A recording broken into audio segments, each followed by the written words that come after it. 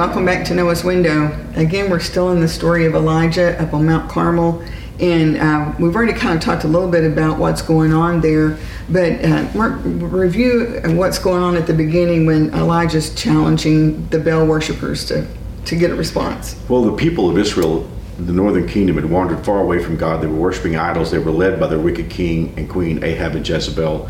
There were people in the middle that thought they could somehow worship Jehovah God and worship Baal too. And Elijah knew that those people were in danger of losing their souls, because there's no way that you can worship God and Baal at the same time.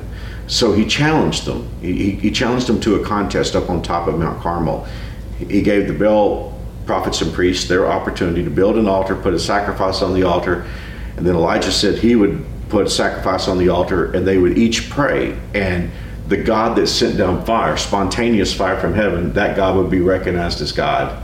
And so I guess foolishly, the prophets of Baal accepted Elijah's challenge, because if we've learned anything in the Bible about idols, they can't see, they can't hear, they can't act. So, Well, and the people, clearly they had some sincere belief enough to call on their God over and over. They went through all kinds of rituals. Eventually they're even like cutting themselves. They did some pretty amazing things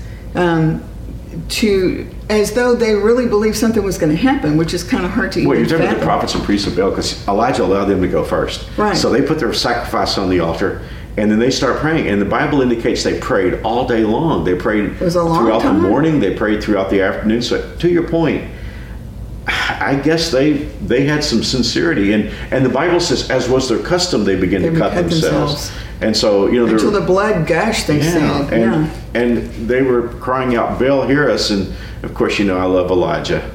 Elijah, he had some funny things. He had some strange things in his personality. So he begins to kind of taunt them a little bit because they're praying, and Elijah says, "Hey, you're not praying loud enough. Pray louder." And so they pray louder. That gets them all stirred up, and then nothing's happening. Elijah says, "Nothing happening. Your God's not answering. Maybe he's gone on a vacation." And then he really gets he kind of gets tough with. He said, "Maybe your God's gone to the restroom." I mean, he's just saying all these things, and the more he talks, the wilder they get. Yeah, they keep going. There is this notion, even in our culture, that if you sincerely believe something, you're okay. Well, that's because we live in this postmodern era where people have the idea that all belief systems are somehow equivalent. Unless it's Christianity. But it's maybe right for you. This is right for me, and so there's sort of this assumed moral equivalence between belief systems. But as you are going to tell us in a moment, the response was crickets. Yeah, so in chapter 18, this is 1 Kings chapter 18, I'm going to jump in verse 28. It says, "So they shouted louder, and following their normal custom, they cut themselves with knives and swords until the blood gushed out. They raved all afternoon until the time of the evening sacrifice." So that's a lot of dedication. That was a lot of hours. Sure is. But still, there was no sound, no reply, and no response. So their God didn't answer. No, nothing happened. And throughout the Old Testament, and even sometimes in the New Testament, the Bible keeps repeating that these gods are made by men's hands. They're not gods. I love what the Bible teaches. I think it's in the book of Isaiah, where it says, they'll take one piece of wood, and a carver will carve out an idol from one piece of it, but then they'll use the rest of it to heat their house and cook their food. And God's like, don't you understand? Your idol came from the same place your firewood came from, And there's no sound. And I love something else that we read in the Bible where God tells people not to worship idols. He said they can't see, they can't hear, and they can't act. And I think that's a real indictment of any kind of idolatry against our God, who sees all, who can do all, and hears everything. If you're reading through the Old Testament, when you hear like other kings or peoples refer to the true God, and they'll, if you'll notice it when it's in the scripture, when the pagans are talking about our God, they'll compare him to their gods. That's the only gods they've ever known. So in essence, from their perspective, our God isn't real. And they just presume he's the same as any other made-up God. And what a shame to not know the true God who does hear, who does see and who can respond. Well, and we know him, and That's right. we've experienced, those of us who've known Christ for a while, we've experienced his answered prayer. We've experienced his working in our lives. We've experienced things that have happened in our lives that can't be explained any other way except God. So we know that we worship the true God. Even though the things that people worship today are visible, it doesn't mean that they're gods. Correct. You know, I mean, we talked about this earlier. When you look at what people worshiped, what was behind those idols was sex, money, power, favor, good luck, whatever. That's what they were wanting when they worshiped those idols. Well, today people are still after sex, they're still after money, they're still after getting ahead, and they will set up idols in their hearts, is what the New Testament says. They set up idols in their hearts, but those gods can't rescue. I mean, you know, we keep hearing stories of people that have multi-millions of dollars in Hollywood, but their lives are a wreck. You know, right, and we've heard some of those stories personally. I know just recently you were telling a story that goes way back, probably 20 years, about the very wealthy young businessman who was about to take his life, and he ended up hearing the radio broadcast. And so we know so many people. We've heard so many stories of people who had all the things this world had to offer, but they were empty inside. And when they were looking for answers in all those empty places, they got no response. Yeah, I never will forget when he started off by telling me all the things that he had. He was 33 years old. He had houses, he had boats, he only worked 6 months a year. He had everything he wanted. He had women in his life.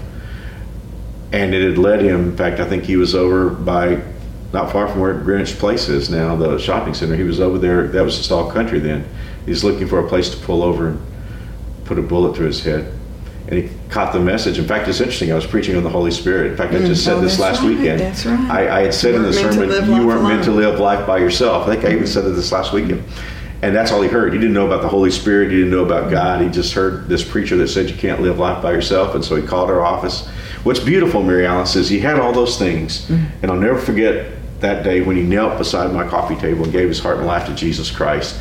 And he rose up a different man. You know, it was like all that stuff that he'd accumulated, it didn't satisfy him. He got to know Jesus. You know, I baptized him. I watched him grow before the Lord moved him to another state. But when you have Jesus, he beats all the other idols. That's right. There's no. I mean, he's not an idol. He joy. beats the idols. Right. There's no joy in the emptiness that this world has to offer. No. But we can find joy in a relationship with the Lord. And you know, I just think we need to be reminded of that.